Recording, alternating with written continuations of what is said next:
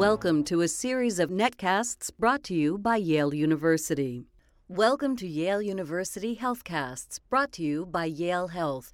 The future of care is here.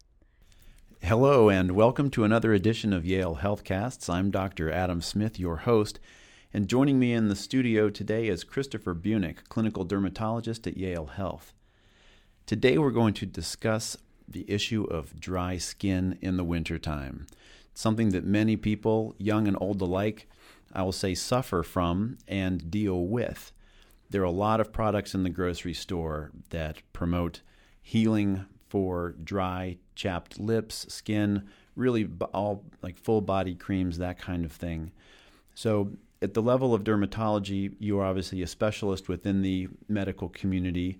So I think a good question to start with is, when people present to you, what is their main problem, assuming that they've probably seen a generalist before they reach your office?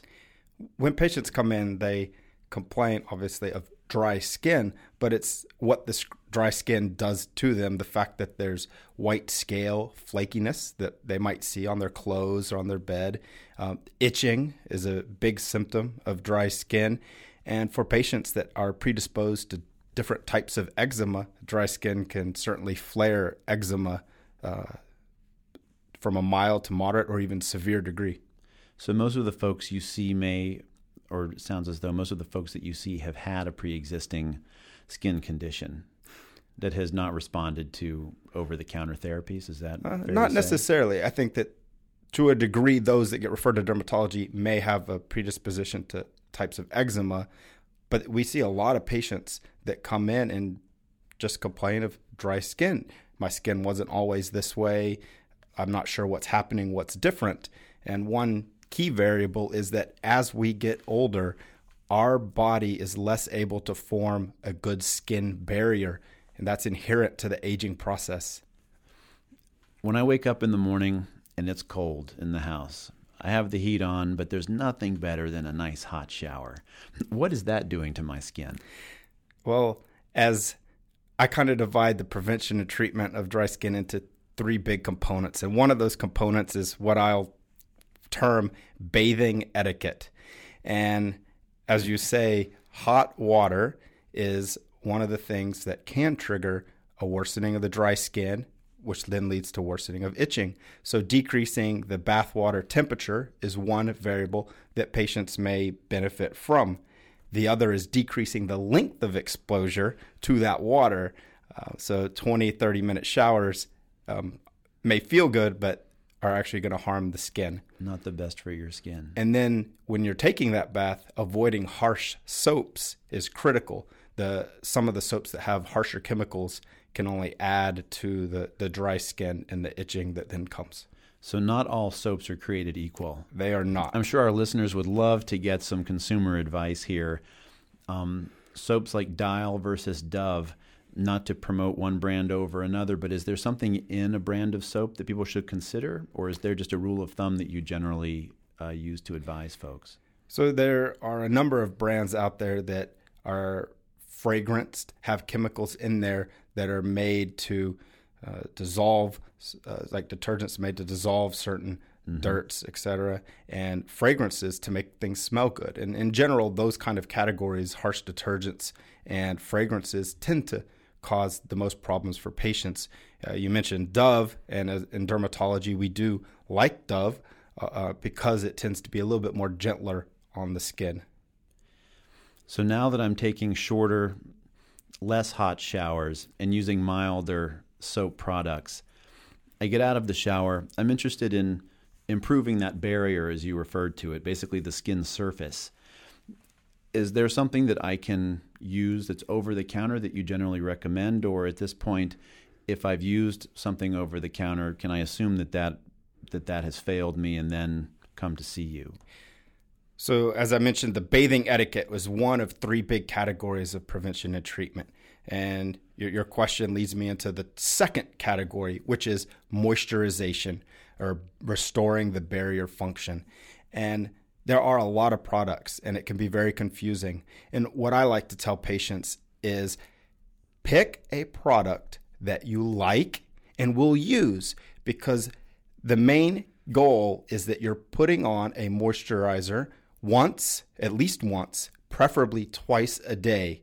Mm-hmm. And you can buy the most expensive product, the one with the great brand name and all the advertising, but if it sits on your shelf, it's not going to do you any good. So I encourage patients to test several different products, pick the one they like, and use it once or twice a day. And a key fact about using moisturizers is that one of the best times to moisturize is right when you get out of the shower. You want to apply at least once of your 2 daily applications to your damp, moist skin, and it's going to kind of help a little bit more than if you just apply it to dry skin. Is there any role to consider oatmeal? Where does oatmeal work into these lotions and creams? Oatmeal is a product that has been used to some degree of success, particularly in atopic dermatitis patients, especially children, where you're trying to find something a little bit mild, or older adults. You want something mild that's not harsh, as we described in terms of soaps and detergents. The oatmeal has shown benefit in individuals with predisposition to types of eczema, particularly atopic dermatitis. So it's one of a whole number of different possibilities within the arsenal that we can use to treat dry skin. So it doesn't necessarily have to be your go-to if you're just looking for a general moisturizer. Absolutely not. I wouldn't put it as my number one go-to. It's just one of a whole number of things that you can go to. If a patient says they like the oatmeal and that's the only thing they'll use, but they use it and it works, I'm all for that. Great. One product that you may find benefits in addition to just your regular moisturizers off the shelf are like alpha hydroxy acids, such as like lachydrin that we can use. What those products do is help dissolve some of that white scale. They help get rid of some of the dry adherent scale that patients experience as their dry skin worsens. Yeah, good. So we have covered basically what folks can do at home to prevent getting dry skin, and even have talked about some of the things that we can do to treat our dry skin. Once they come to you, are there additional treatments that you recommend beyond the things that we've talked about already? So in general, the patients that have been trying certain things at home, when they present to me as the dermatologist, at that point, a lot of times their skin is inflamed. They've gone from just dry skin, just the symptoms of itching, to experiencing red, inflamed skin in the areas of this dryness, which we term xerosis then medically. And at that point, using topical corticosteroids for a twice a day for 2-week period is something that as a dermatologist we would prescribe to help calm down that inflamed skin and get the patient back on a track where they can do their home remedy.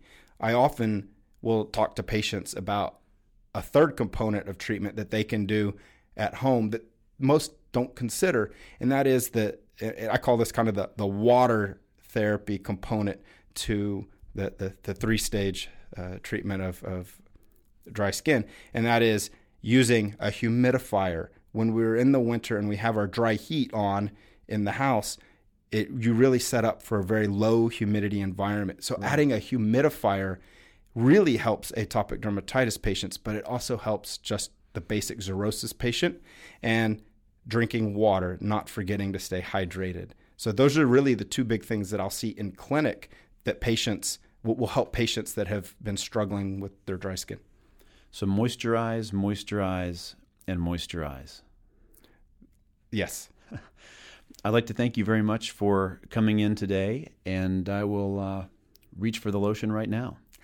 This has been a Yale University HealthCast, sponsored by Yale Health and the Office of Public Affairs.